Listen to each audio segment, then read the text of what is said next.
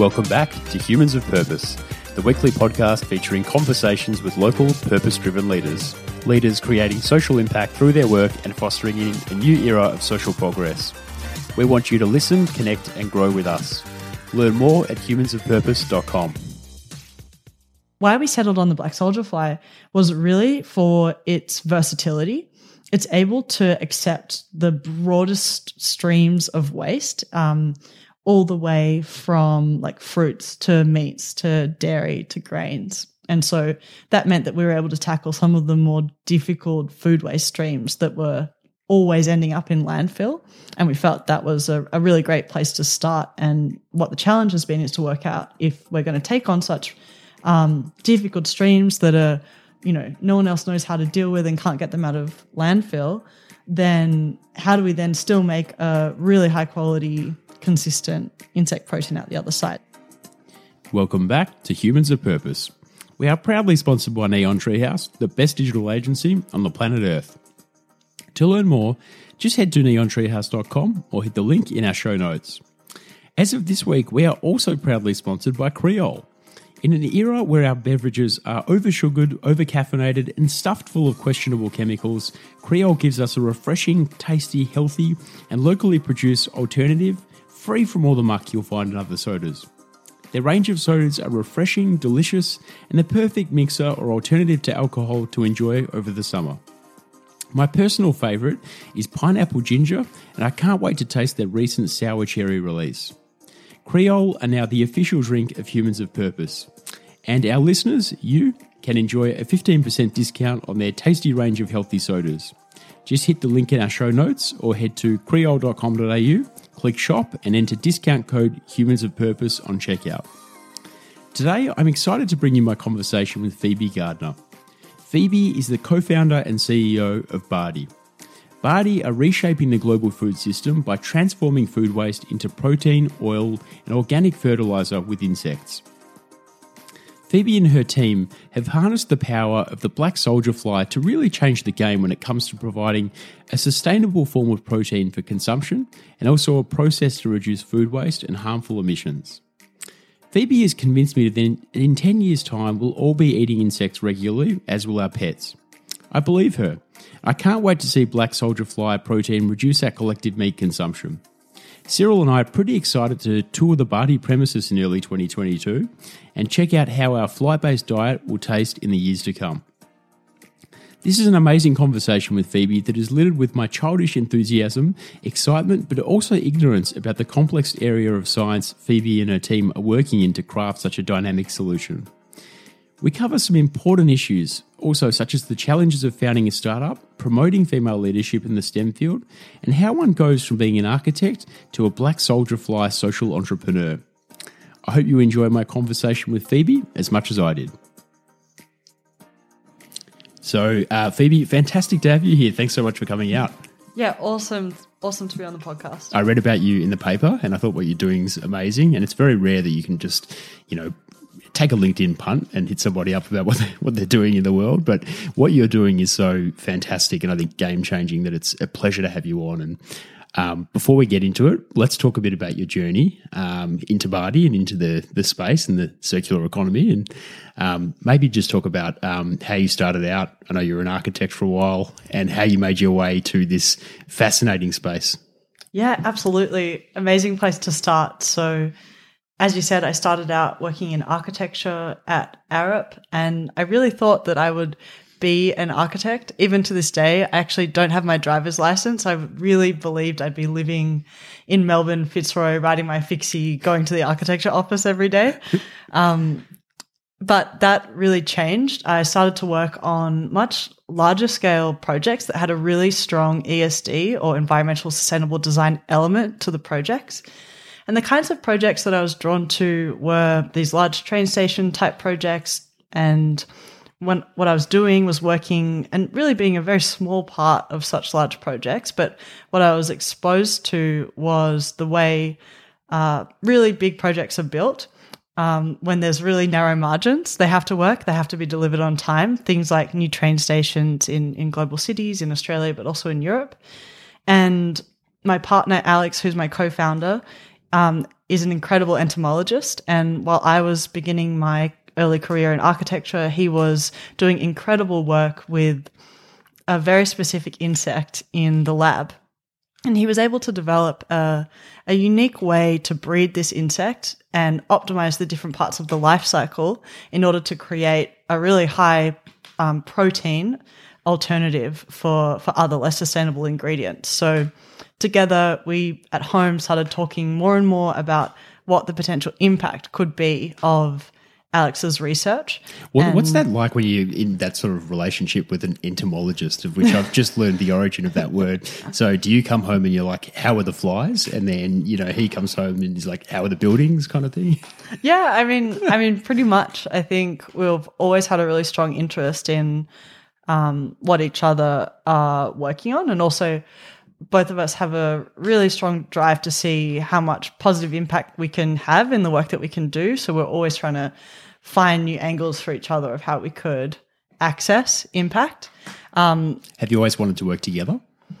No, I don't think so. I think that just happened. It became something that felt like it was what we needed to do once we'd been discussing how this insect technology Alex was developing could potentially be applied at a global scale to process all of the waste streams of a city into something really sustainable and lots of different sustainable products. Once we started exploring that, there was just so much scope to it, and I could bring my understanding of how cities work and how building big things work. And we just felt we got to this point where we felt we just owed it to ourselves to jump in and see what kind of impact we could have with tackling that kind of big problem. I think it's amazing. I sort of picture, and this could be completely my fantasy, but you're just sort of having a dinner one night, the two of you, and you're like, should we do this? And Alex is like, hell yeah, let's do this. And then you have a big high five. Is that sort of how it goes? Not too dissimilar to that. We were on, I was working on an amazing project over in Europe, and Alex was with me. And so I think it was actually having that space away from our normal day-to-day lives where we started to really consider, okay, what would it look like if we stepped into this 100%? By the end of that trip, that's the decision that we'd made. So as soon as we landed back in Australia, we started making plans to shift our lives towards jumping in 100%, and we joined a accelerator program at Melbourne University and just got started. Is that the MAP accelerator? Yeah, yep. The MAP accelerator. Yeah, fantastic.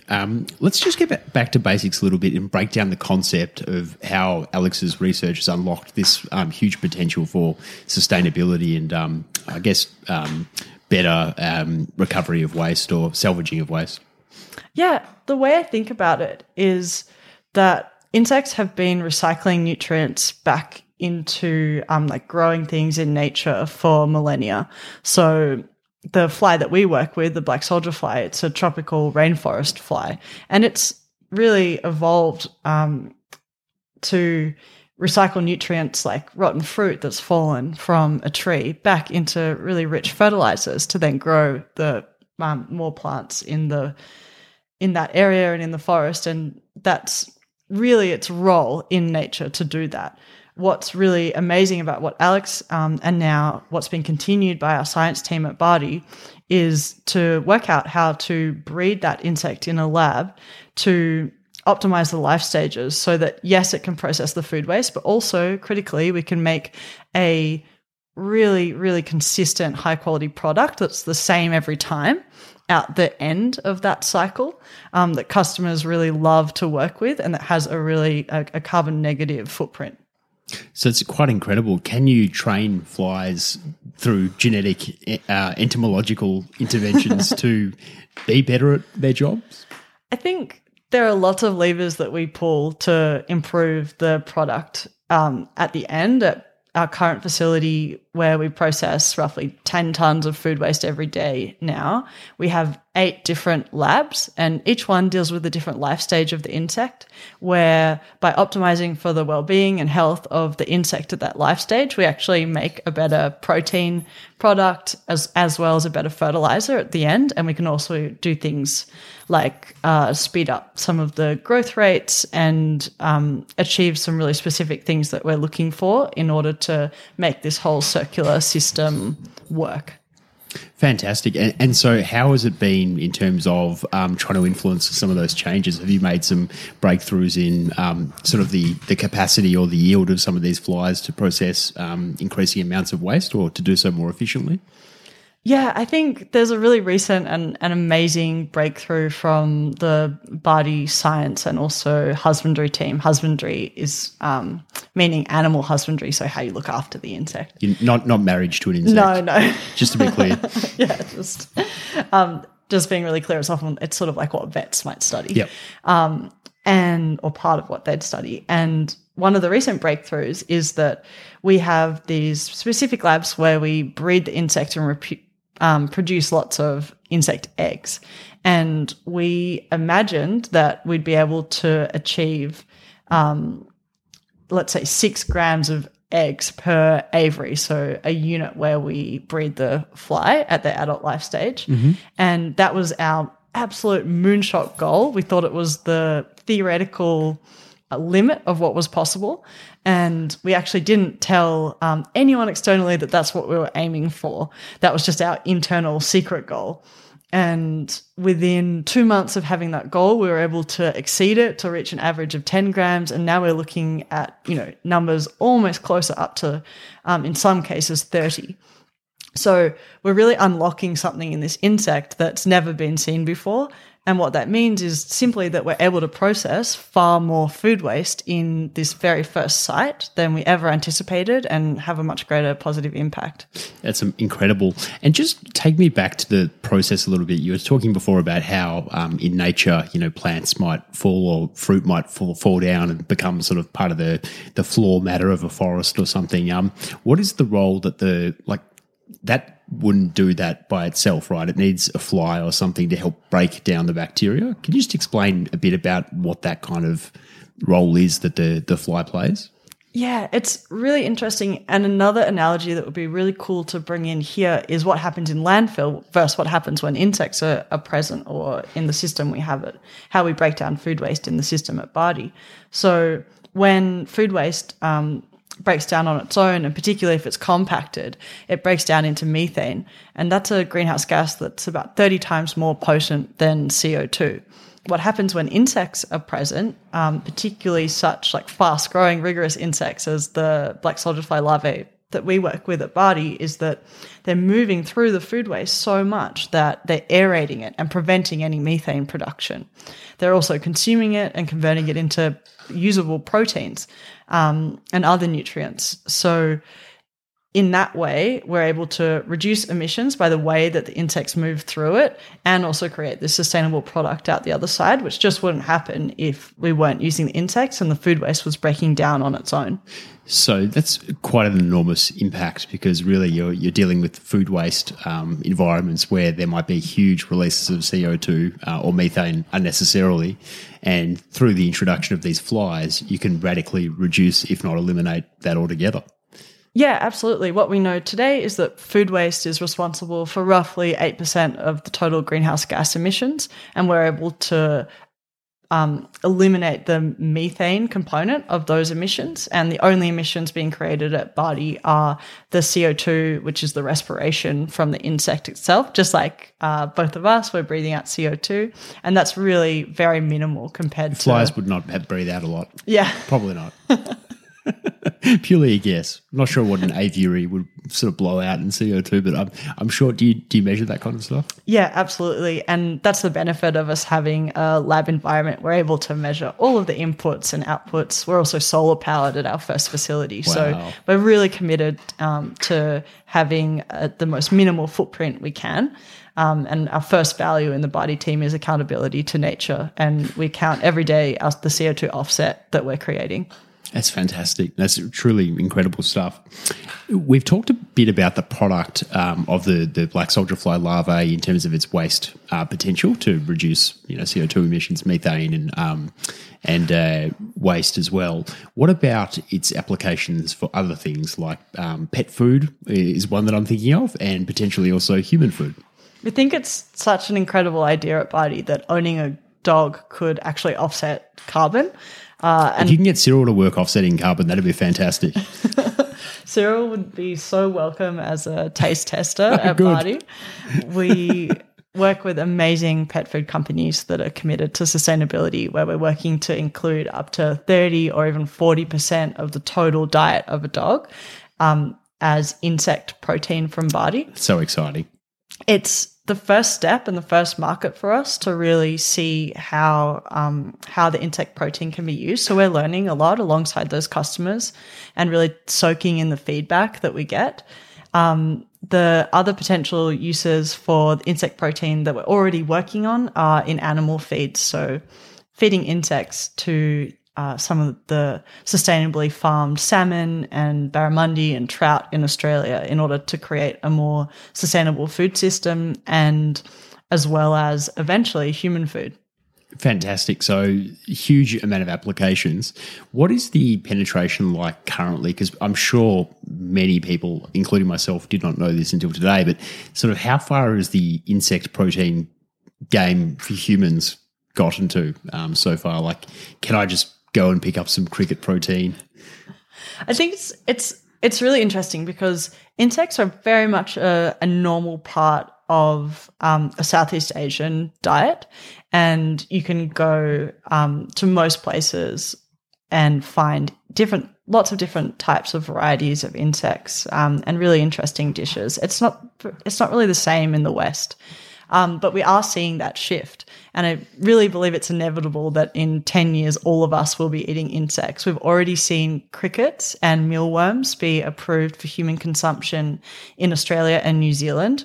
And only last week, it was in Europe approved to have the insect that we work with, black soldier fly larvae, available for human consumption. And currently Barty's running a project with CSIRO to create the application in Australia and New Zealand for them to be available for us to eat. That's incredible. And just sort of on a research front as well, I mean, some of the things that you're doing with these flies sounds absolutely amazing and groundbreaking. Do you publish in journals, or have you got any sort of further research aspiration? I think it's something that we'd look into in the future, definitely. We're so just incredibly thankful for the scientists who have joined us and are contributing to growing this technology and knowledge at Barty. At the moment, we've got our heads down so much and we're moving so quickly that there's barely time to publish. The way that we approach experiments and generally our thesis around developing the technology at Barty is really fast-paced and quite different to what you might do if you were looking to publish. And I think we're one of many sort of climate tech companies working in that way. I could point to another amazing company, Val, who are working in the alternative protein space, creating amazing, delicious meats for us to eat. What are they called? Sorry? Val. VOW? Yeah, no, Val Foods. I've heard of them, yep. Really incredible. And I mean, there's so many others. And we actually have got together and spoken about how we structure our science teams in a way that we can develop these systems really quickly with lots of integrity, but also move faster than you would be able to move if you were purely focusing on publications. Speaking of moving quickly, I mean, your organisation, Barty, has just blown up from about 4 people a couple of years ago to, I think, around 30 now. Just love to hear a bit about that journey and also what it's been like during a pandemic, because, I mean, all this growth has happened really, amidst lockdown and a lot of restrictions. Alex and I founded Barty towards the end of 2019. And we were so fortunate to have incredible investors come on board right at the start with Blackbird. And we've worked really closely with Blackbird partner Nick Crocker through the whole process. We made a big decision in 2020 to move to a 35 times larger site. We felt we'd proven out the core understanding of the knowledge of the insect and we're ready to go into this larger scale production. So in January this year, after making that move, we were 4 people. And now, as you said, we've grown so much. And we're really excited now to be in a position where we have that first large facility up and running and we can start to really see the products go to market and the customer relationships we've been building along the way to develop these really high quality, consistent, safe products finally reach the market. What have you been some of your biggest challenges or things that have kept you up at night during that kind of COVID period and lockdown and trying to scale a tremendous organisation during that time? There was a moment at the beginning of COVID and the very first lockdown in Melbourne where we temporarily lost access to our lab. We had a single lab at that time, and we'd spent so much of our energy creating the very first special Bardi black soldier fly larvae colony. And we'd actually done that by contacting scientists from all over Australia, teaching them about the black soldier fly larvae, how to go out and identify it in nature, and then collect samples for us and send them to us so that we could have the greatest genetic diversity to start our colony. And so that colony, I think it was just 100,000 individual insects at that time, and losing access to it was so concerning. And we had to find a way, and we were able to have just incredible support within the university to find a way to re-access that lab. And it meant really changing our operations significantly in order to accommodate all of the safety precautions that just needed to be met around keeping everyone safe for COVID. And I'm now really thankful because we've put a lot of effort into our operational systems at Bardi that we probably wouldn't have otherwise as such a small team of about 4 people. But that set us up when we were growing to be a larger team to have really great systems that made it a lot easier to onboard people. Fantastic. One thing I did want to ask you about is being a proud majority female-led organisation. What's that like as sort of part of your identity, and have you faced challenges being a young female founder in all stages of scaling a really promising startup? I think what we're building at Bardi is really, really special, and we operate in a startup and a lot of different areas across STEM. And we're now at a point with Bardi where I believe 8 out of 10 of our leaders, including me, are female. And that's something we're just incredibly proud of. So including leaders in software, genetics, manufacturing, engineering. So some really often like heavily male-dominated areas. We've got amazing female leaders who are growing, and we also really focus on, as well as bringing great new talent into Bardi, internal promotion. And we have some people in our team who've actually had promotions every 3 to 6 months already. Wow, that's a good run rate. Yeah, and I think it's just so exciting. Bardi's growing really quickly, and to have the opportunity for individuals to grow their career as quickly as the company is growing is so exciting.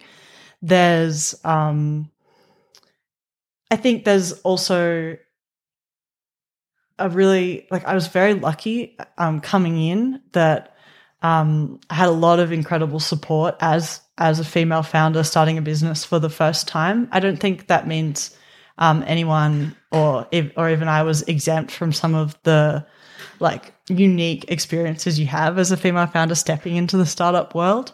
But what was really meaningful for me was having the support of mentors really early on. Joining an accelerator was a game changer in that. And another part of it was that I actually met our first backers and investors through an event specially set up for female founders. Oh, fantastic. So that event was run by Launch Vic and Blackbird, and it was just about introducing new female founders to other female founders who'd received venture capital investment.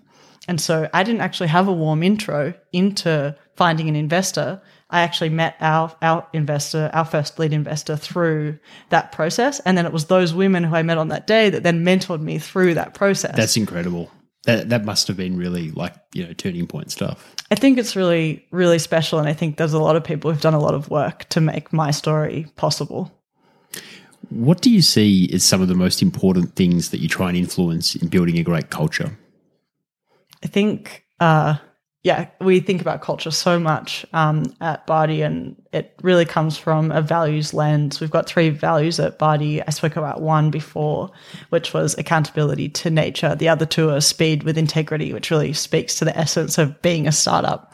Particularly in the areas we operate in. And then the final one is live passionately, be formidable. And that speaks to the kind of people that we look to be on the journey with us. I love that. Be formidable. Live passionately, be formidable. Yeah, it basically means that when we're passionate and when there's true ownership of a solution, we know that within our team at Buddy, we're going to deliver what we say we're going to do, what we're going to do. And that's how we operate as a team, and it allows us to move like quite seamlessly through like quite complex challenges that we face. So in kind of deciding whether a candidate would be a good fit for Bardi, like what would be a common sort of thing that you'd be like, yep, they're a Bardi person, or maybe not so much? We really specifically look for people who have an action bias and have acted on what they care about.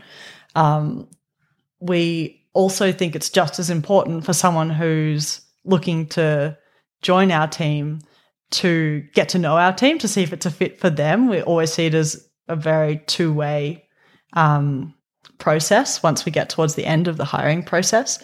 I think one of the things we've brought in now is that, as well as the interviews and a take-home sort of technical challenge, particularly for technical roles or leadership roles, what we look at doing is inviting the potential candidates in to our facility for a session where they actually get to meet the team, and we tackle a problem together, and the team gets to meet them and they get to meet the team. And we can look at how they actually put what they've been talking about, how they like to work in interviews, into practice, and if they can really jump in head first and start to grasp how we work at Bardi. Fantastic.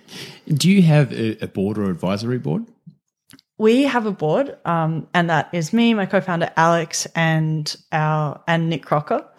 We also have incredible investors who we seek advice from, as well as support from constantly. We have one of our investors who's actually been working in the business a day a week since we started, and completely for free. That's completely just something that's been incredible for us and has really upskilled us, particularly in the manufacturing areas. I think I've also found, as being part of accelerators, MAP, and then StartMate as well, some of the most important advice I've received has been from other founders who are 1 or 2 stages ahead. And I know Alex as well, he's connected with a lot of incredible like founders and CTOs in the startup space who have been able to advise us as we've sort of tried to work through things or introduce new things for Bardi. And now what we do is we try to recreate that for the leaders who join Bardi. So we recently hired a head of finance, and we connected them with lots of other head of finances and CFOs in amazing startups that we looked up to. And we did the same for our head of marketing, chief of staff. It's a system that's worked for us, so we're trying to replicate it and share the benefits. Yeah, it's brilliant. It's absolutely brilliant. With the decision to focus on the black soldier fly larvae, were there other kind of alternatives that Alex considered working with before he landed on the black soldier fly? I think there are a number of insects that are great candidates for creating insect protein, not just for human consumption, but for other products like the ones that we're producing, like pet food. I mentioned crickets and mealworms before. I think they're some of the obvious candidates, as well as black soldier fly larvae. Is that because they've got a high protein yield, or? Yeah, it's often about the high protein yield and also the ability to breed the insect and to have a consistent colony that can support a kind of manufacturing environment, or you don't want to be promising product to customers and then suddenly something happens to your colony and it becomes difficult. So consistency is really important. Why we settled on the black soldier fly was really for its versatility. It's able to accept the broadest streams of waste, all the way from like fruits to meats to dairy to grains. And so that meant that we were able to tackle some of the more difficult food waste streams that were always ending up in landfill. And we felt that was a really great place to start. And what the challenge has been is to work out, if we're going to take on such difficult streams that are, no one else knows how to deal with and can't get them out of landfill, then how do we then still make a really high quality, consistent insect protein out the other side? So that's really where all the magic of the technology we're building exists. Do you ever see a point at which you will diversify and choose another insect to work with? I think there's definitely possibility that we would look to do that in the future. At the moment, we're really focused on the black soldier fly larvae, and we'll really run that technology to scale. And then I think it's at that point that we might look at other insects. At the moment, there's so much more work to do with the black soldier fly. And what does it taste like, the larvae? I mean, you're just thinking about the human consumption element, and I want to get onto the cultural side of that as well. But in its sort of base form, is it kind of something that's easy to work with to make human food? Yeah, so we actually eat the black soldier fly larvae cooked all the time as a team. So we have a nut dispenser in our kitchen at our facility, and we fill that up with fried black soldier fly larvae with all sorts of different herbs and spices. And recently our team loves baking, and another person in our team actually baked a birthday cake for someone using the oil from the black soldier fly. Oh my God. It was really tasty. It was a little bit savory. Yep. It was a date cake. Okay. So it was really, really nice. Yep. And yeah, we eat it in all sorts of different ways, sprinkled on top of salads. We're always trying stuff. So I guess that's a big part of product innovation and development too, is that you've got just this in-house team that just loves experimenting with the black soldier fly. I think we've been so focused on getting to this sort of large scale, dealing with tons and tons at a time. It was actually a big shift for us when we introduced our product lab. So part of our team kitchen, the other half of it, we built this other lab, which has benchtop scale food production types of equipment. So we're able to produce different types of insect protein meal, oils, butters, even burgers in that little lab to try. Burgers? Yeah. Whoa, that's huge. At the moment, it's really just for the team, Yep. and we're a little way off going through that human food certification process, which, I mean, we're actively working on it with CSIRO now. What about if I volunteered myself and Cyril to come in and taste test both the crickets and burgers made out of black soldier fly? Would that be something we could discuss after the podcast? Yeah, absolutely. As I said, it's pretty common for us to try it, and also a lot of our angel investors and investors have all tried the insects at some point as well. So we get lots of different feedback about what it tastes like, and anything from kind of shellfish to mushroom. So, I mean, I think part of what you said earlier was that the Southeast Asian market is all over this already. It's very common to see it at street markets, wet markets, all kinds of sidewalk, thoroughfare vendors and whatnot. Do you think part of it here is just the lack of visibility? And so to get your head around eating an insect is very different because culturally we're not kind of surrounded by it, and we have to maybe think about different ways to present it to the Western consumer. I think you're really onto something there. And I do think that we're going to need to take a different approach in the Western market to how we take insect protein into an everyday part of our diets. Yep. One of the, we're all super into it at Barty, so we'll eat whole fried insects and think nothing of it. But often, and what we're seeing is that it's much more palatable to work with the high protein flour as a starting point. Yes. Yeah. Where it's an ingredient in a whole food product. Yes. And that's sort of a way I think that we'll be able to step in. Similarly, when we're making burgers, it's not 100% black soldier fly larvae. We're looking at other kinds of sustainable plant proteins that can be included as well. Incredible. I can't wait to be experimented on. It's going to be fun. So talk to me about how Barty started by chopping food waste into tiny pieces in a university car park, because we haven't covered that yet. Yeah, this is a huge part of our early story. So the first thing we did was build a small 60 square meter lab. We were in the Melbourne Accelerator program, and that meant we had 20K, basically, equity free to do something. And we put that towards building a lab. And with my architecture background, that was something we were able to do quite quickly. We literally rolled on the gravel to make it flat with a laser level to then build this lab on top. And it was a space we were given for free by the University of Melbourne. And yeah, that's how we got our start. We also then, once we had the insect colony running there after a couple of months, of trials and experiments, we needed to test them on real food waste. So we started receiving food waste tips in the university car park on the weekend. The deal was that it had to be spotless and clean by Monday when the university staff came back and needed to park in that car park. And we had a wood chipper from Bunnings, and we would process the food waste into tiny pieces through that wood chipper before we fed it to the insects. And we had one weekend where instead of the usual tip of the kind of offcuts from a juice bar, lots of oranges and celery. Instead, we ended up with 4 tons of tuna heads. Oh, God. And tuna are enormous, and there was no way they were going to fit into that wood chipper that we had.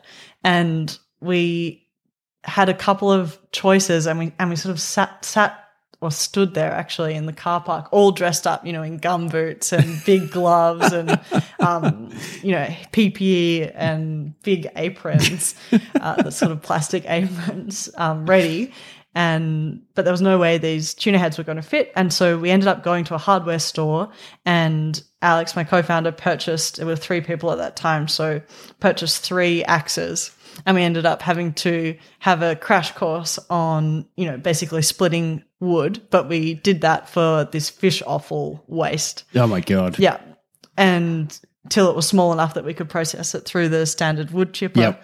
And we actually use fish offal as a food waste stream to this day, but we have much larger equipment to deal with it. Wow. That's actually amazing.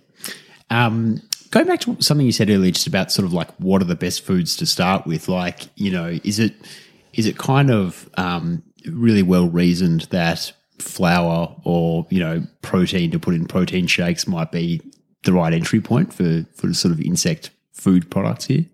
I think it's quite possible that it could be. I still think we're a little, a few months out for the black soldier fly larvae protein, but we've seen some really interesting success in the market for cricket protein in particular in the health space. I think what we are really hopeful for at Bardi is that because we're able to produce now such large volumes of insect protein, that we'd actually be able to support sort of uniquely in Australia these sort of larger, more like mass consumer market facing sustainable food products. So transitioning quite quickly from those kind of niche health or fitness angled protein products to things like burgers. Yeah. I think burgers is a great sort of broader entry point. And I mean, I just look at the experiment with Grilled and Impossible and Beyond and just think, it's almost like if you're a new burger chain or an existing burger chain and you don't have an alternative option that's not meat-based, you're kind of just not with the program. I think it's been amazing to watch some Australian companies enter that space as well. Hungry Jack's has got like an alternative Macca's. It's just insane. Hungry Jack's is working with V2, which is an amazing company, and then Fable is just absolutely delicious. We had Michael Fox on the podcast. He's fantastic from Fable. Yeah. I absolutely love that team and everything that we're doing. I think that the difference between those kinds of alternative proteins is that they're really human food facing first. We have an opportunity to build a lot of volume and credibility by creating insect protein that first goes into pet food and then into animal feeds. But ultimately, we know that the most sustainable cycle is that if the food waste goes back into human food consumption in as the fewest or in the least steps possible. Yes. Yeah, there's the sort of stepped process brain coming through there. It's amazing. Yeah. So when do we anticipate that we'll be able to see some Bardi dog or pet products and human products available for purchase? Well, as early as January, you'll start to see really fantastic pet food products on the market, which we're so excited about. We've partnered with amazing pet food companies to deliver those products. You can actually already find carbon negative fertilizers with Bardi's fertilizer inside them. So we're working with Green Manchar, the Plant Runner, and others on that front. And they're really, really beautiful. We developed a pellet for the Plant Runner that's both slow release and quick release in terms of the nutrients. So they've labeled it as the perfect fertilizer for a lazy house plant owner. But it also is carbon negative. So that's really exciting. That's super exciting. Hey, is there any food or waste product that the black soldier fly doesn't like or is discerning about? Or do they just eat everything? I mean, that's what's so phenomenal about the black soldier fly larvae. They're really are able to accept a really diverse range of food waste. Ultimately, that diet does need to be balanced, and that's really our role to make sure that happens. And we have an amazing production and manufacturing team that work on that. About 30% of our total manufacturing capacity is actually dedicated to taking the food waste inputs and then turning them into a really balanced diet for the insects. Awesome. Hey, I'm really excited about Bardi and everything you're doing. You're growing and the team's expanding. Tell us more about that and what you're looking for potentially for new hires.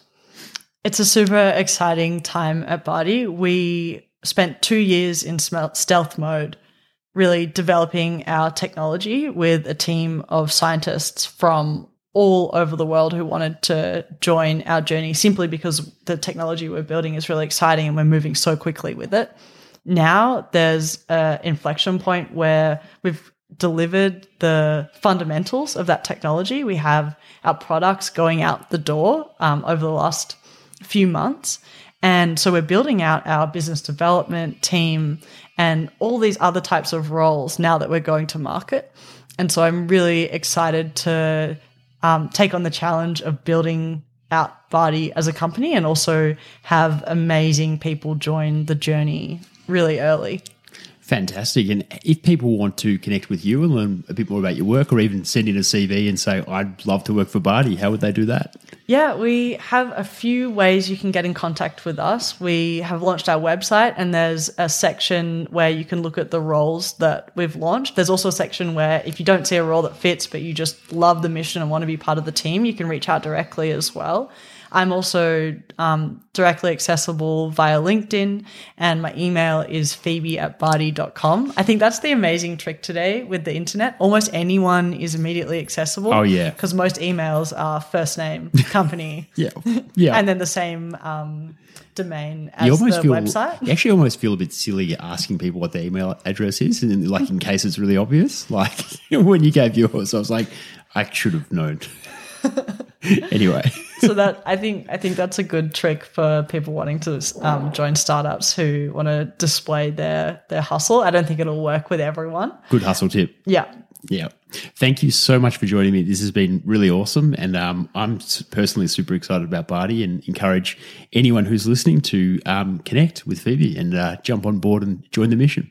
Awesome. Thank you so much, Mike. If you enjoyed this episode, make sure you hit the subscribe button in your podcast player or the link in today's episode notes. Why not share the podcast with your networks? After all, 62% of our subscribers come from word-of-mouth recommendations and social shares. You could also leave us a 5-star review and some kind words in the iTunes store. If you love what we do each week and want to support the show, you should join our growing community of Patreon supporters or consider becoming a show sponsor. To learn more about all of that, just head to humansofpurpose.com.